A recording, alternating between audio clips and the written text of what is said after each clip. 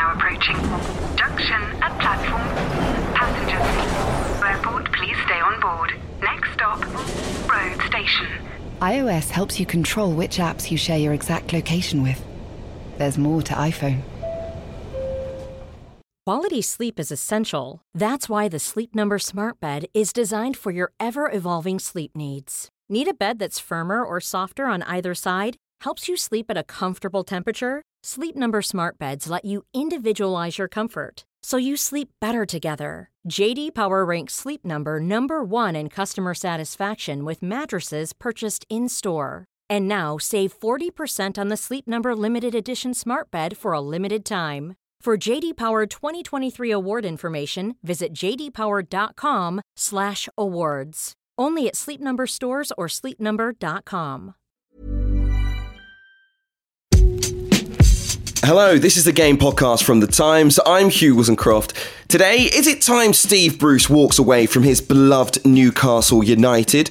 Leicester City reached the FA Cup semis for the first time since 1982, but are they the real deal in 2021?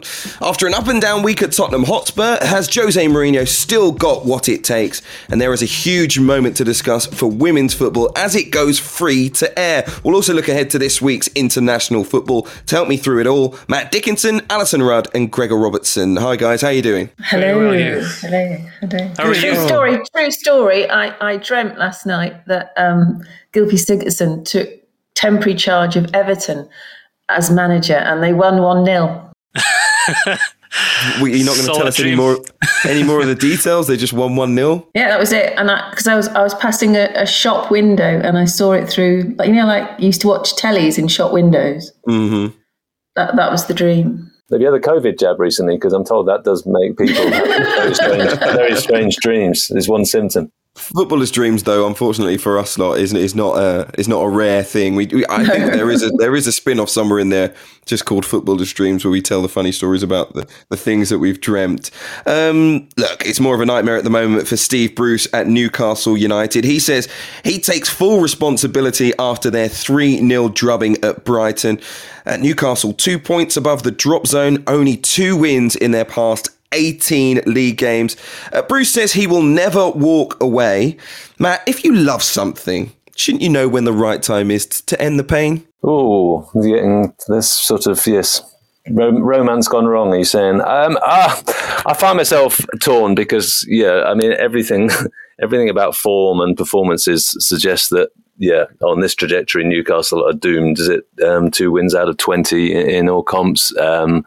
Look at the table, and they're just got their heads above water, but they're a team drowning at the moment. I'm torn between that sort of stark reality and I guess, to be honest, partly liking Steve Bruce whenever I've dealt with him, which is going back 20 or 30 years. I know that won't come into it for Newcastle fans, but it does leave me, I don't know, a bit saddened by how personal it's got. Newcastle fans will say that, I've seen the banners, there was the bust up recently with Richie and the coward banner, and it is getting nasty, put it that way. And I just say I find that a bit sad. Steve, I think Steve Bruce has been trying his best, which isn't good enough at the moment. But he's been seen as Ashley's man, which obviously is never that never helps you in the eyes of the fans. And I saw one fan's website calling him a sort of fraudy Geordie. So that sort of personalising of it is, but that's probably what the fans feel is the only way of getting through to Ashley, who is been tone deaf to the views of the fans for as long as he's been in charge at Newcastle. No answer to the question, though. Do you think Steve Bruce needs to? I mean, should he walk away? I don't necessarily think he should walk away. Is he going to, should he be sacked? Well, clearly that's a fair question. On current trajectory, they are looking like they're going to go down. I mean, if they can get a striker going. Callum Wilson getting injured is a big blow to that. He's their top scorer this season, but the failure to sort of use a striker and to present any sort of goal threat against Brighton was clearly the most obvious of many failings. Alison, what do you think? Should he walk away if he loves the club so much? Well, I think Newcastle fans have missed a trick here. If they don't like the manager, the way to get rid of him is to tell Ashley they think he's God, and then Ashley will do something. The whole history of Ashley's ownership at Newcastle is to be incredibly obstinate and to not listen to the fan voices and almost perversely ignore the popular route. So the more entrenched the nastiness, which Matt outlined, and it is abhorrent, really, to have a go at one individual like that. But the bigger the flag, the nastier the language, the more entrenched the partnership between Ashley and Bruce will be, and every season almost it becomes a sort of battle of will, and you can't help but think that Mike Ashley quite enjoys the sort of power trip of it. He's the man in charge. He owns the club. He makes the decisions. If he's happy dealing with the manager, he doesn't really care about much else. So, and also, it's all highly unproductive, all of this. It's that really Newcastle had no need to be in this relegation battle, but the more animosity there is around the club, the more negativity, the more you feel they're being sucked into it. So it's as though they keep creating stumbling blocks for themselves. It's utterly bizarre. And but I think it's a strange question, Hugh. You're sort of saying any manager who's failing, who has some sort of relationship with the club along the way, whether it's a childhood fan or just has come to love the area he works in, has a duty to fall on his sword should things go wrong. I think it's a unique situation at Newcastle, personally. I mean, not just because Steve Bruce has that affinity to the club, and I wouldn't just say it because it's him either. He's working for someone who isn't going to move, and I think it's evident from the outside. A little bit like Ole Gunnar Solskjaer at Manchester United, who I'm sure we'll speak about a little bit later on. But when you know the club will relentlessly support you in the role, regardless of results, at some point you have to say, am I the man for the job? 2 wins in 18, you know Mike Ashley isn't going to do anything about your position. If Manchester United went and lost the next 5 games, Ole Gunnar Solskjaer, I imagine, would know that Ed Woodward's not going to do anything about his position at Old Trafford. Those are unique situations in football, given, I think, how readily some clubs sack their managers. So really my point is, if you're at a club where the hierarchy are just so slow in moving, do you maybe have to do something about it? I don't know. Gregor, what do you think? No. It's very simple, I think. Look, there also, you've got to take into account Steve Bruce's kind of personal pride. He'll still believe somewhere deep down within him that he can turn this round, and he can, he's had his back up against the wall many occasions before. He will still believe that somewhere deep down, I think. But so the question should be, should he be sacked? And the answer is yes, because relationship between a manager and a club sometimes gets to a point where the manager is actually a hindrance rather than a help to the team, and that's not just because of the team he's picking, the style of football. It's just his presence is toxic now at the club. So it's not Steve Bruce because he's a Newcastle fan or he's from the area or anything. It's not on him to make that decision. It's on the owner, and it's just another failing of the owner, which is the biggest issue at Newcastle and has been for more than a decade. I don't much like the flags and stuff either. It's the vitriol of it, and particularly after the way his time at Aston Villa ended with the cabbage being hurled onto the pitch and whatnot. I think everyone in the media kind of thinks Steve Bruce is a pretty decent guy, and he's had a tough time in recent years. But this game was also always going to highlight the kind of the malaise in Newcastle and the contrast between what a club who has some kind of plan and identity and sense of like adventure, even like Brighton, and this is Brighton and Hove Albion that we're contrasting with Newcastle United. In the game, I was looking at some of the stats there. Newcastle had 3 touches in Brighton's box, 1 shot on target. Brighton had made 642 passes to Newcastle's 291. Like, we knew this all before, but it's still pretty stark when you see it there right in front of you, and the difference in those two teams and their style of play. And I think it just that was the final straw for most Newcastle fans.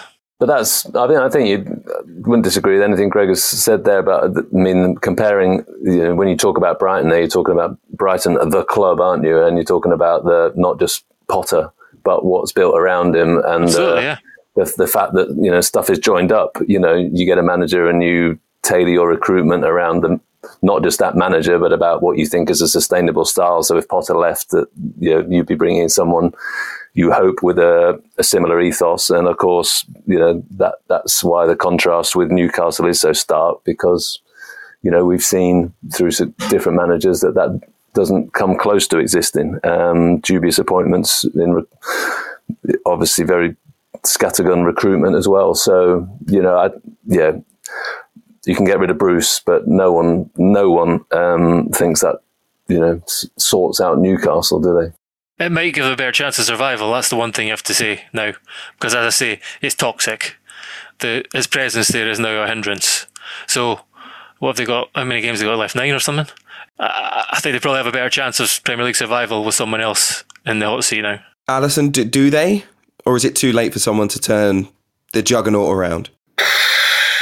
Were you suggesting that Sam Allardyce leaves West Brom and goes to Newcastle?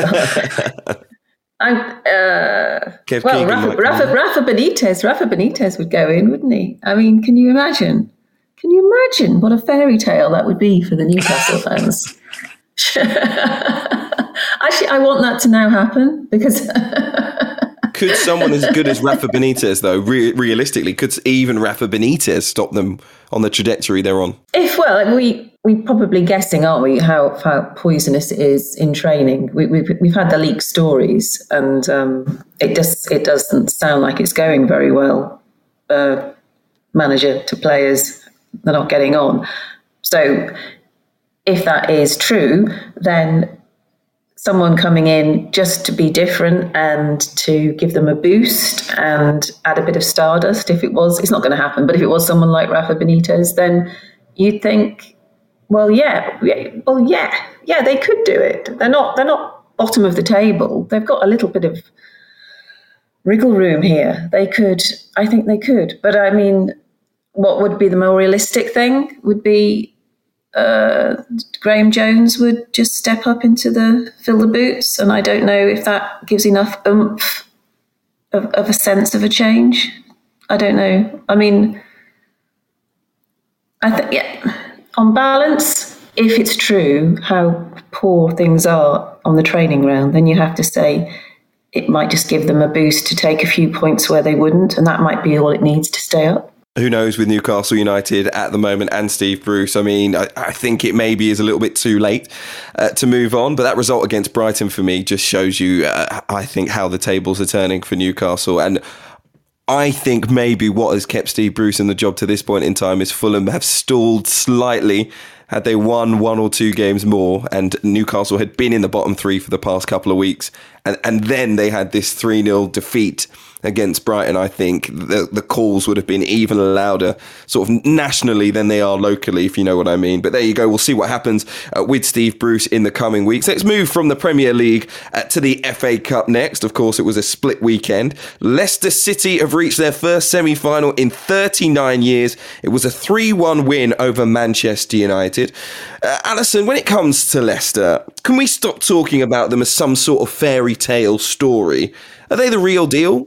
Well, that is so funny you say that, Hugh, because I think as we're talking about the FA Cup specifically at the moment, there is an element of fairy tale to it, because I think, and this leads on from what we were discussing about Newcastle as a club, as an entity with its lack of philosophy. I think it's a priority at Leicester to win a trophy to honour the memory of the owner who tragically died in the helicopter crash. And I think Brendan Rodgers was under a bit of pressure for not understanding that in the way he treated the domestic cup competitions after his appointment. He was putting out weakened teams and didn't seem to be giving it that sense of priority. And I feel like it's finally, sunk in. The way to, cement his status as a successful manager at the club is to win a trophy. So I think, and that's also relevant because Manchester United went into the game looking like they didn't really care. I mean, their lineup wasn't their lineup did not scream, "This is important to us" at all. Whereas Leicester, perhaps they had fewer choices because of injuries, but their attitude and their lineup and commitment to the game was one of this really, really matters. And I think there's a sort of holistic approach going on. It is a very avuncular club, Leicester. There is a sense, there are no fans in stadiums. So the clubs that can maintain that relationship to the supporters and make it mean something are the ones who are going to do better. And I think Leicester are one of those clubs. So you get the sense with Leicester, it's really strange. The fans are not there, but you feel like they are.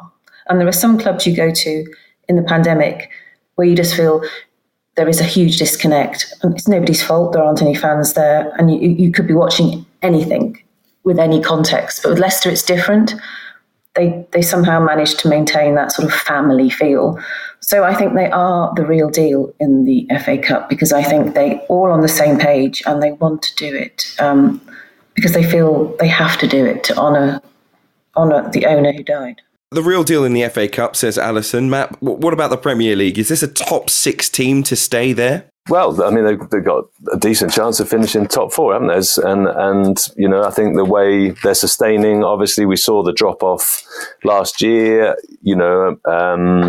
and that's the question mark hanging over them. But form sustains. Fofana continues to be one of the absolute finds of the season. Tielemans is you look at the central midfield of United and compare it to Leicester's, and they're completely embarrassed. Says everything for Tielemans' ability, but also how he was missed by United before. I mean, it just there. Iheanacho comes in and shows that they're not just a Vardy team. He's been in showing great form. So I think those, if they've got players like Iheanacho coming in and meaning that they're not as susceptible if a Vardy needs a break or was to get injured or something, then that does give hope that they're not going to go through the collapse, the sort of late season collapse that they had last time. Let's leave the discussion about everyone's favourite second striker, apart from Alisson, Ruud, Kelechi Iheanacho, for a moment, Gregor, because I don't want to upset Alisson by making out he's anything above Olivier Giroud once again. I've learnt my lesson with that one. Me too. What do you think? Look, we've spoken about Leicester in the past. We mentioned the squad before, and I think that's the thing that a lot of people latch onto, the recruitment, and they say they're better prepared now, and we did that in the past. But actually, are they a better team, better football team year on year? I think so, and I think one of the biggest things in recent weeks is we're seeing players who have. I tuned into Brendan Rodgers' press conference last week, and he was asked about Iheanacho and how somebody who signed in 2017, I think, has been kept happy enough to be on the sidelines and be this bit part player for so long. And he's saying it's the way you communicate it to him and tell him that he, how much value he is to the club still. And I think we're seeing that with the way that Albrighton's come in, the way that Ayoze Perez has come in, the way that Iheanacho clearly has come in and played like this. And then, the broader question of their squad in terms of they lose Pereira at right back and Albrighton plays right wing back. James Justin, Castagna comes in at left back. That back three, the back three, when you compare it to the fact is, well, this is the other thing. I think you're always saying, is this a fairy tale? I think we still also have to just remember how heavily things are stacked against Leicester. They were playing against a team whose revenues are more than double in Manchester United, and who, they lose a player every single summer, and Harry Maguire was the glaring kind of example of that. And I don't think Harry Maguire gets in Leicester's team now, when you look at their back three. An £80 million sale, I don't think, they have improved their defence since he's left, when you look at Fofana, Soyuncu and Johnny Evans.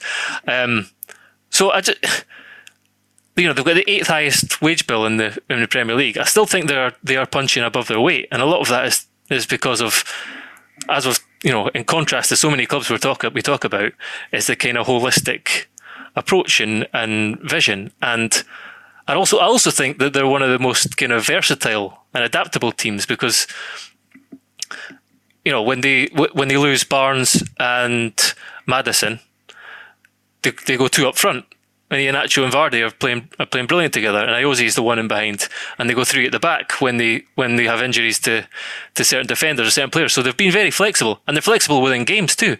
They started so high press against Manchester United, got in the lead, and then they can sit back and play in the break. And they're, I think they kind of, although it's no longer a fairy tale, I think they are, year on year, the kind of incremental steps they are taking.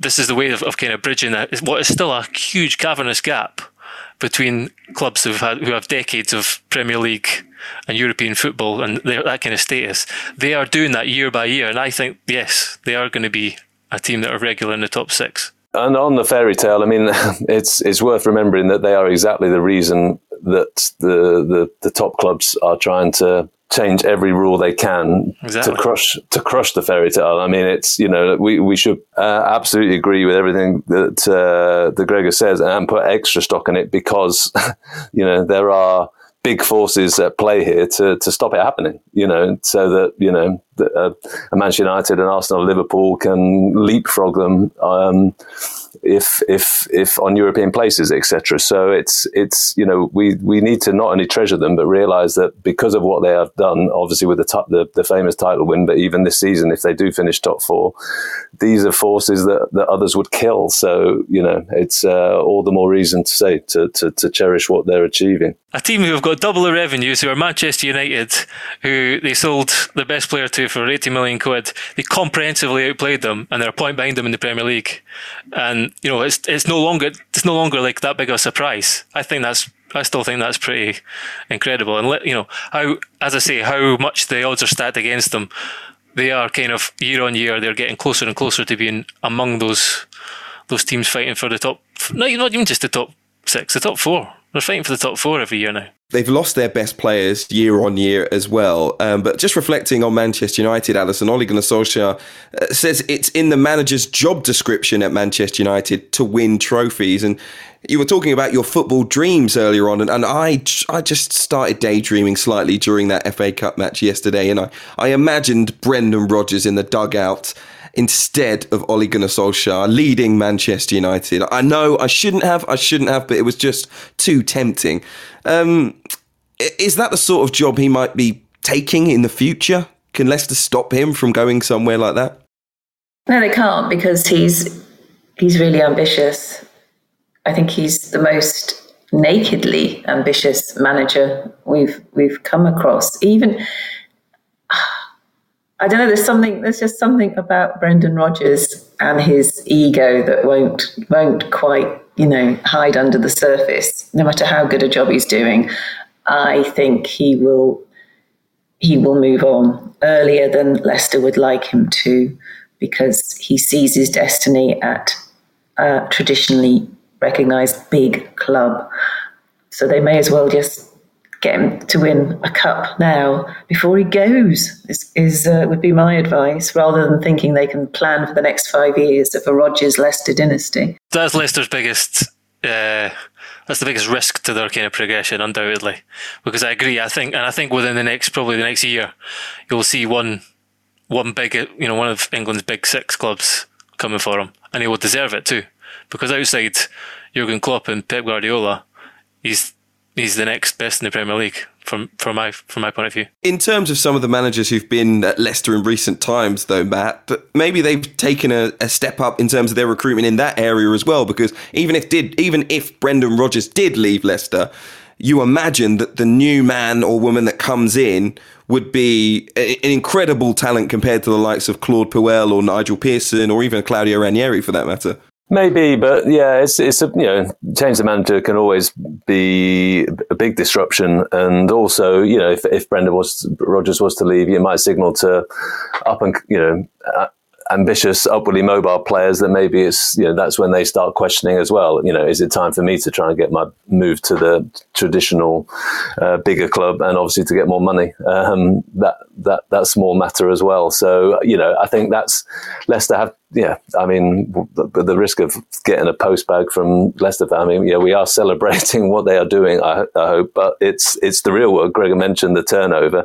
That puts a limit on salaries. If you want to earn the top money, chances are you are going to have to end up at a Man United or otherwise, even if as a team they're, we're put very much in their place by Leicester. Speaking of manager egos, let's move on. Jose Mourinho, he was brought to Spurs actually to win trophies, wasn't he? He was chucked out of the Europa League pretty unceremoniously last week. He lost a 2-0 first leg lead against Dinamo Zagreb, knocked out 3-2. Great game, thrilling hat-trick, but of course a low point in Tottenham's season.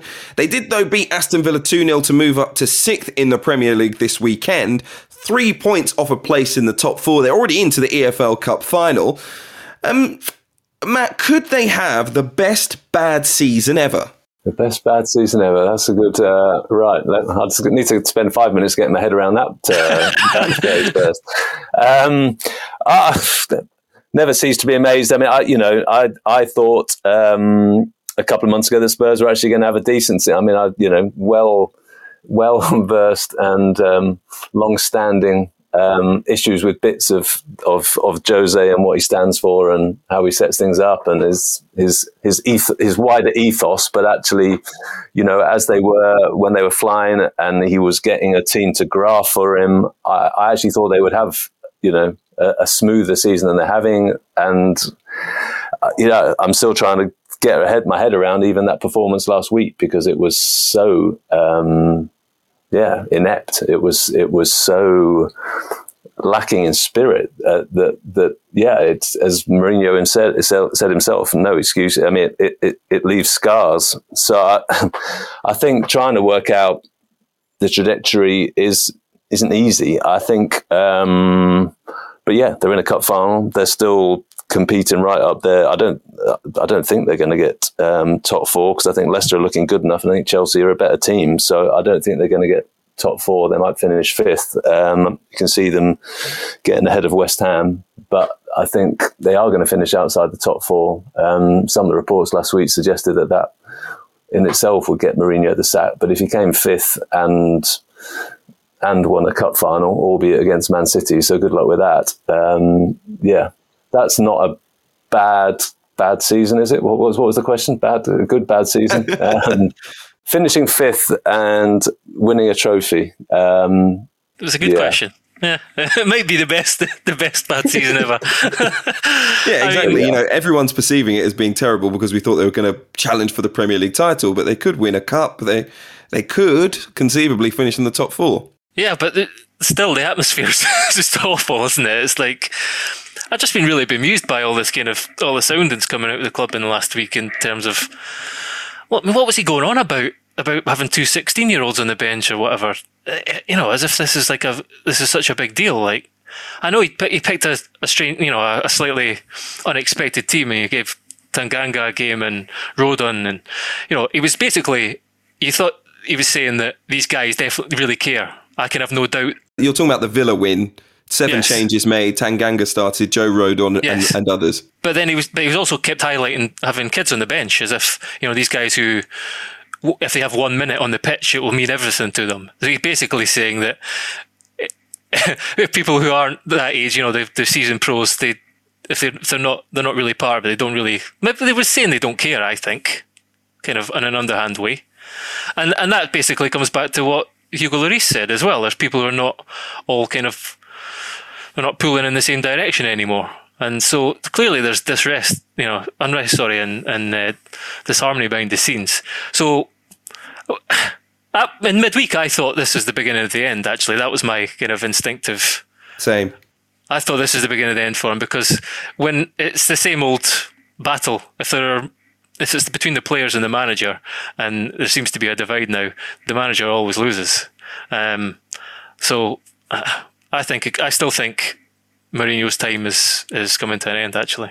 Are you saying a 2-0 win against an Aston Villa team who looked incredibly flat without Jack Grealish is somehow changed the narrative at Spurs? I mean, that's ridiculous short-termism. The fallout from going out of the Europa League it's just phenomenally dreadful. And that 7.5-minute diatribe from Hugo Lloris, who is, he's almost Mr. Spurs. He's been there so long. He's the captain. And the things he said that you never say. Okay, he might be going to PSG and he might not care anymore.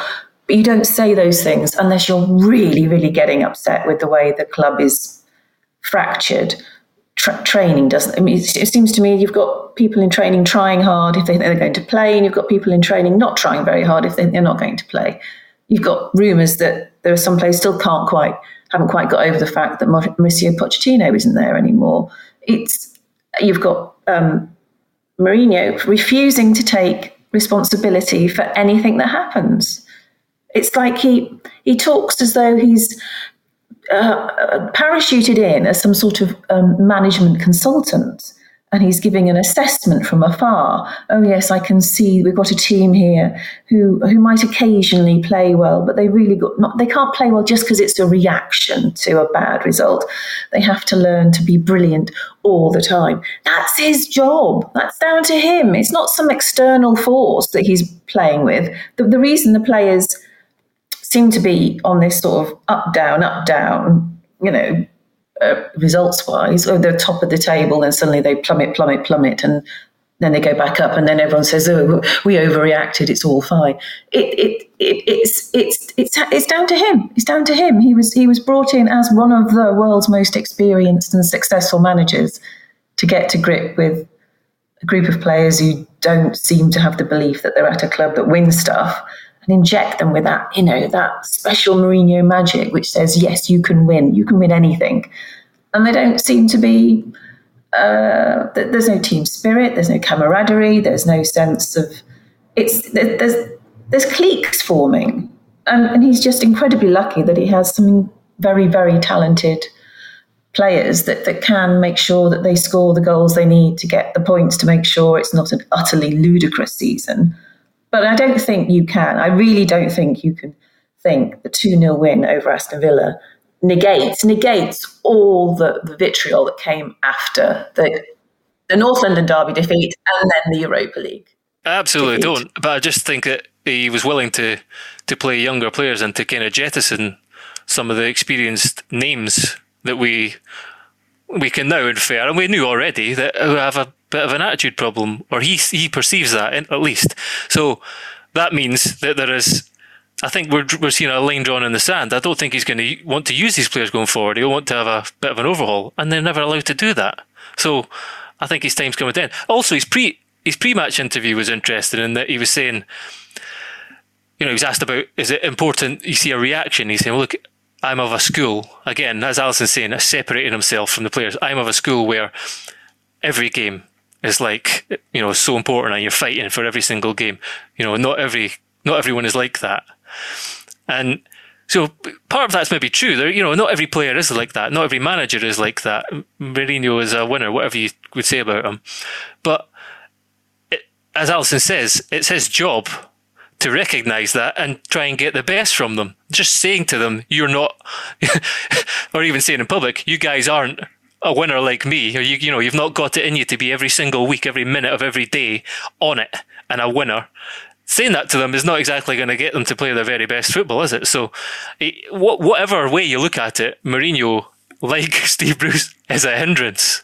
He's a hindrance he's not helping Spurs now. His presence at the football club, I don't believe is helping them. I think we've long disputed whether his methodology, and basically, you have the ball and we'll soak it up and smack on and try and smack you on the break is whether that's sort of out of time. I think we talked even when I mean, it was a double-edged compliment to Spurs. When we talked about when they were playing well, and certain games you had Harry Kane, defending on the 20-yard, 20 yards outside his own goal and dropping deep like that. On the one hand, it was like, wow, look at these, he's got star players working incredibly hard for the team. On the other, it's like, well, how much work like that does a Son or a Kane want to do? They want to play football. They want to show their strengths. How much, if you're asking top players to sort of sacrifice a lot of their strengths to do that, I think it does have a limited shelf life. It always will have a limited shelf life. I just didn't think the shelf life would be as short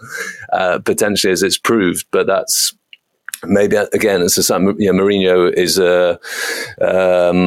so aggressive in his man management that's what winding up players. I mean, we've seen it with Eric Dyer. I think is one of the most fascinating things. I mean, I was under the distinct impression that he was a sort of become a real Mourinho loyalist, part of the sort of senior group that had sort of bought into it and was sort of fully on board. And now, he looks like one of the ones who's been jettisoned as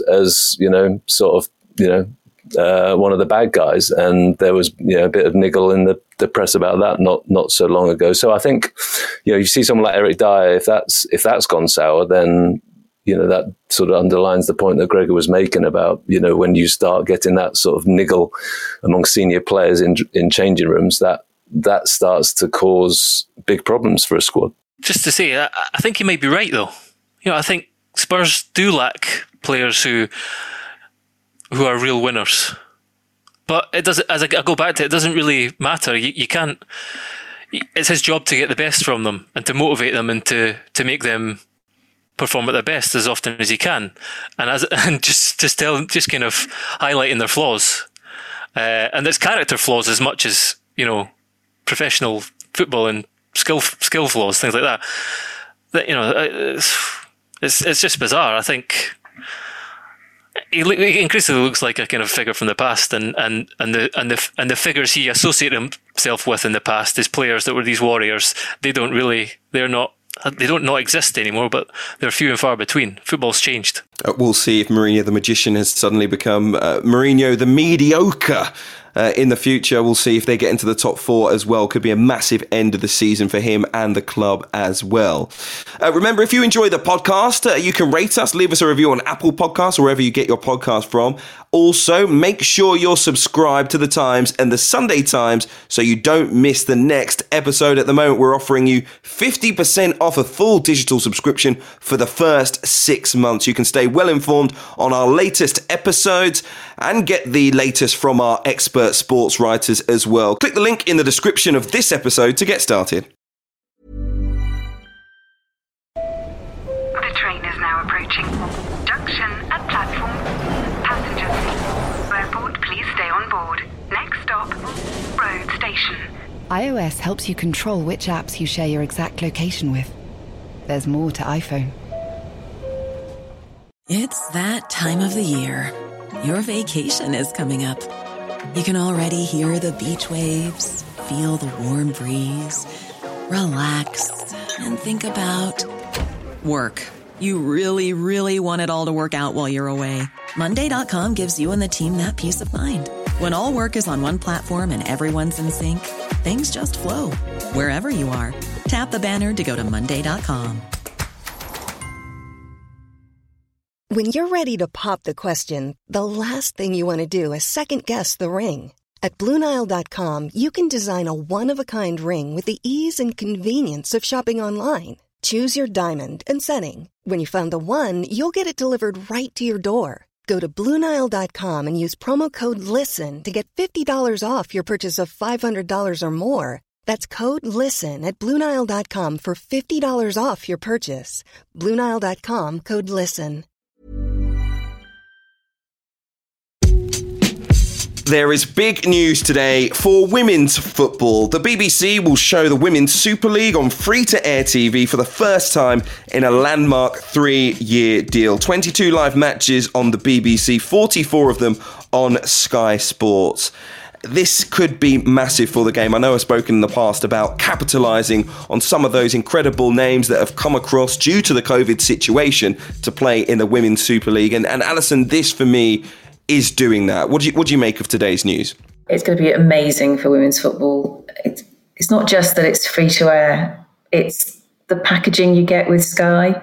It will make it, it'll feel like part of the elite sport family. And you might well get families thinking, looking at the fixtures, what they can watch together, and thinking, oh yeah, we'll watch that Premier League game. And then, before that, we've got, Chelsea v Spurs, the women. That looks tasty. And because it will be given the proper packaging, you can guarantee Sky won't do this.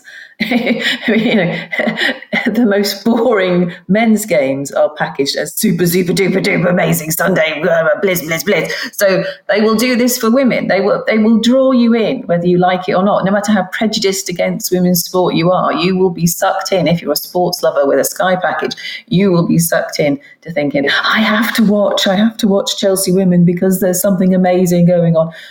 And then once you've watched it and you are impressed, because the product has to match the hype to some degree, then you might get into the rhythm of thinking, yeah, I like this. And that then snowballs, doesn't it? Because then you get more sponsorship, you get more income, you get shirt sales, you get the whole caboodle. And the reason I'm really pleased about this deal is that it's just a beautiful journey, because I've always maintained that women's football was not served well by being shown on TV too soon.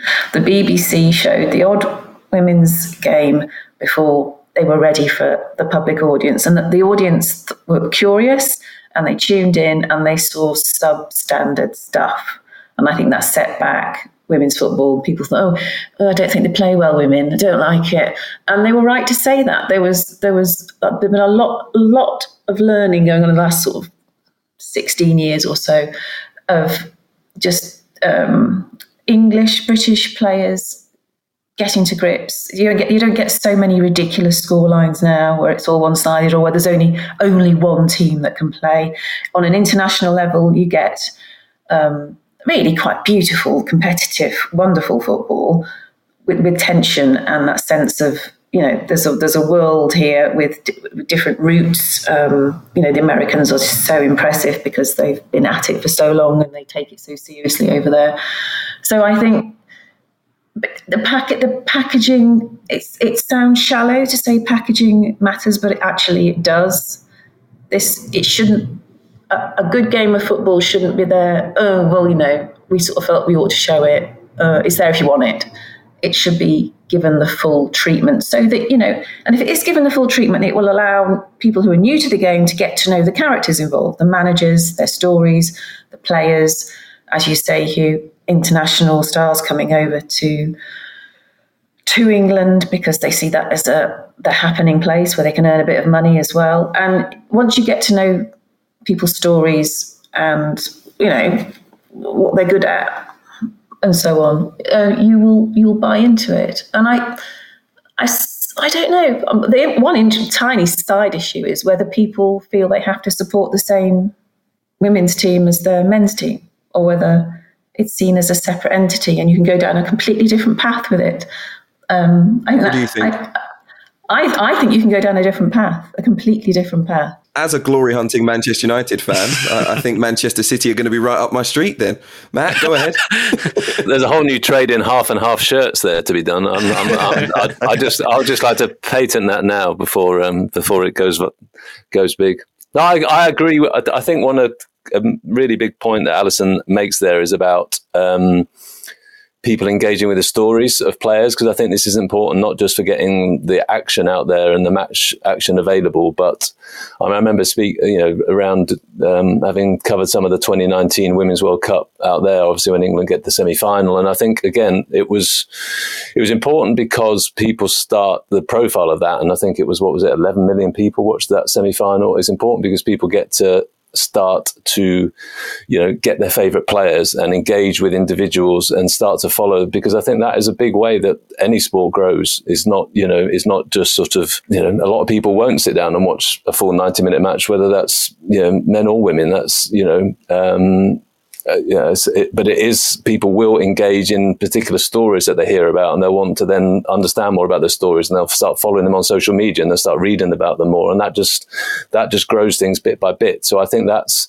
the profile has so many benefits beyond just, there's a game on at a certain time. It is because as soon as you start increasing the profile of notable individuals, that has all kinds of sort of benefits across the wider media as well. What about the packaging? I like that discussion, Alison, around how it's presented to the audience.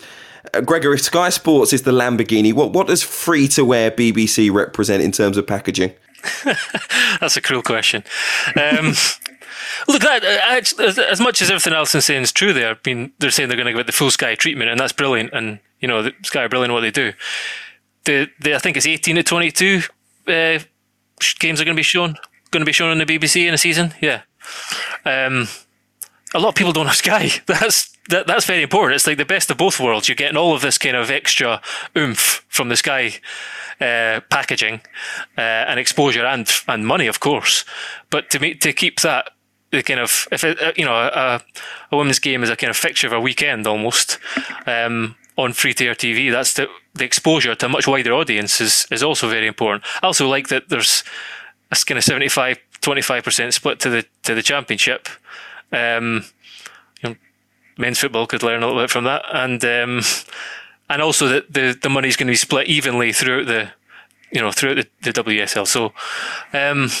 A huge day. But as the guys have said, it's not really about the money. Yes, the sponsorship will increase, and this is valuable additional income for a lot of clubs. Although I think the amount that they'll get would not really scratch the surface from some of the big clubs' wage bills.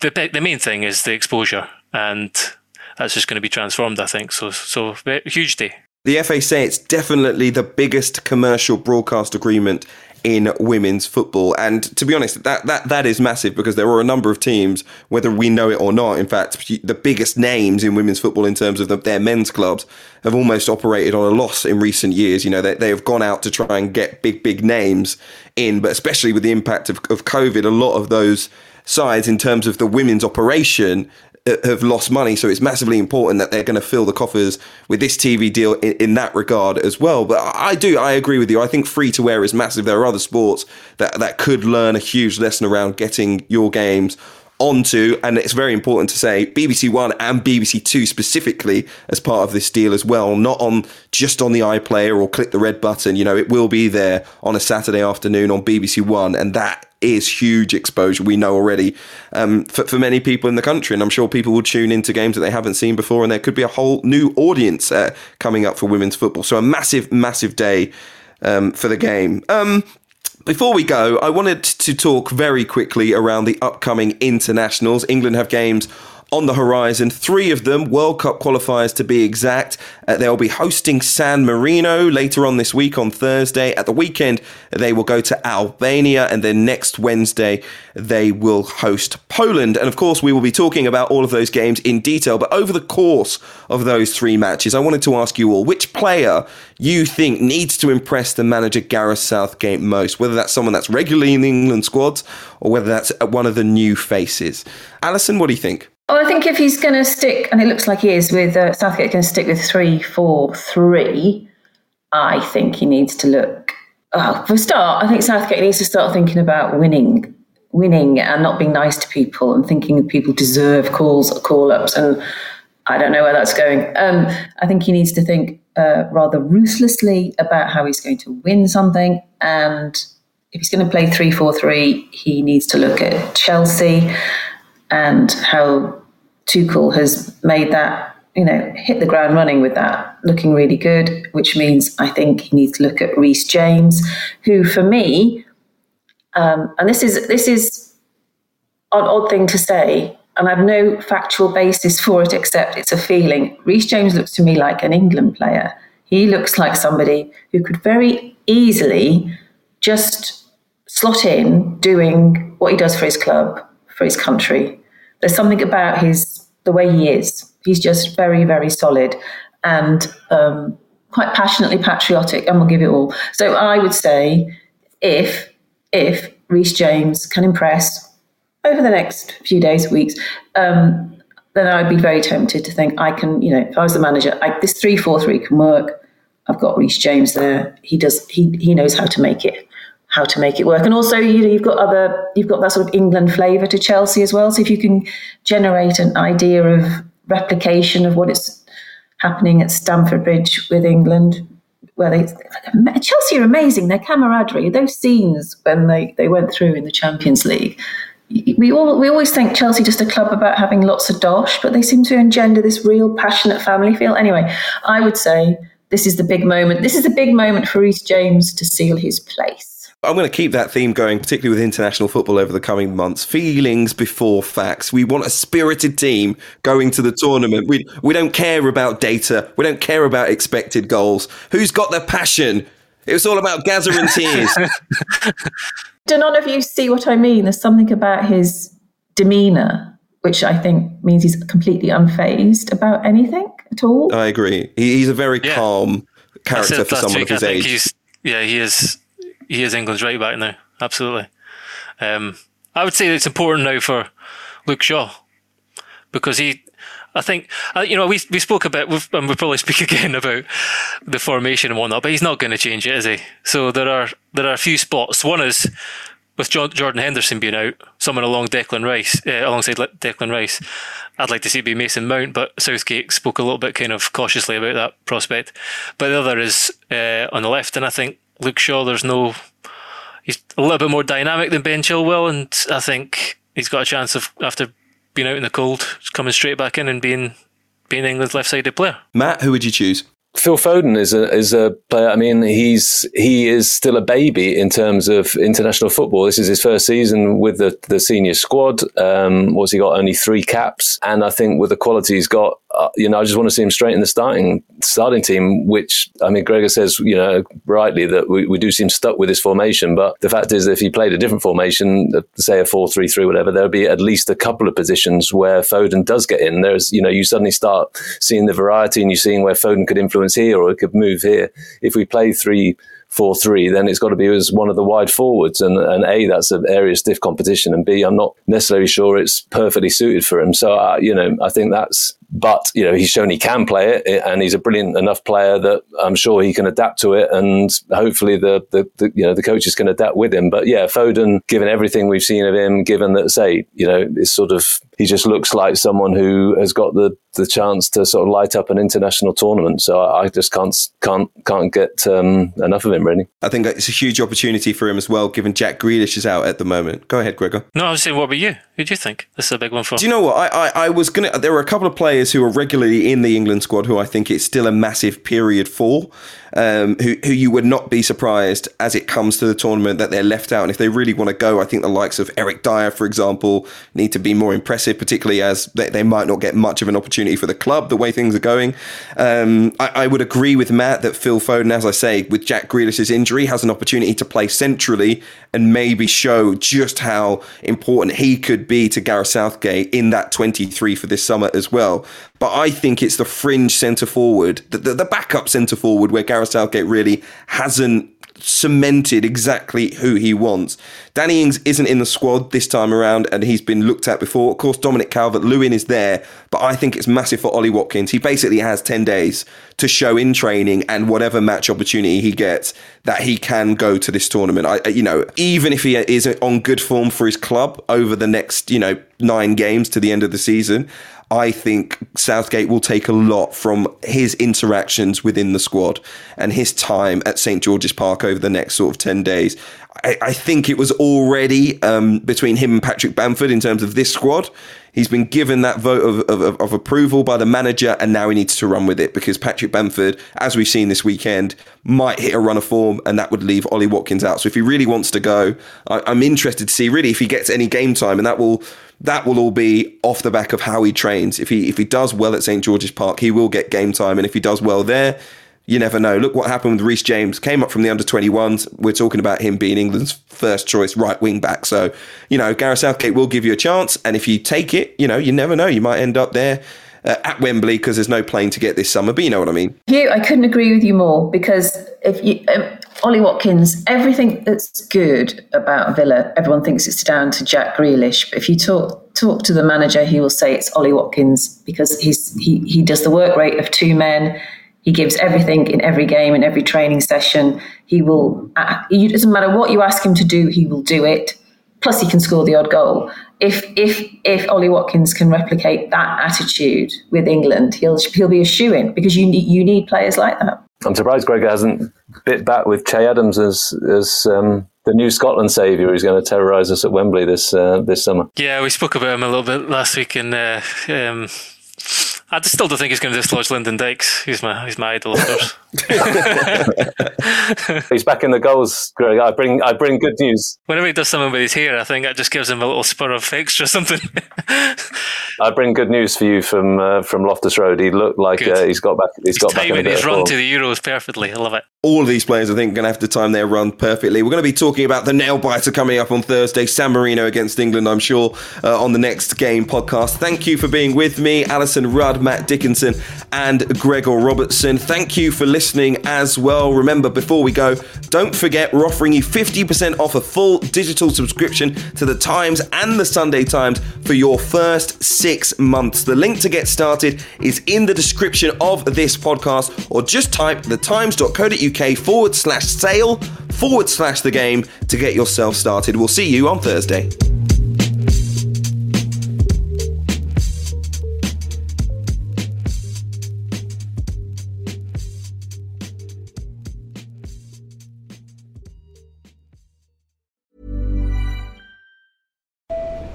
The train is now approaching.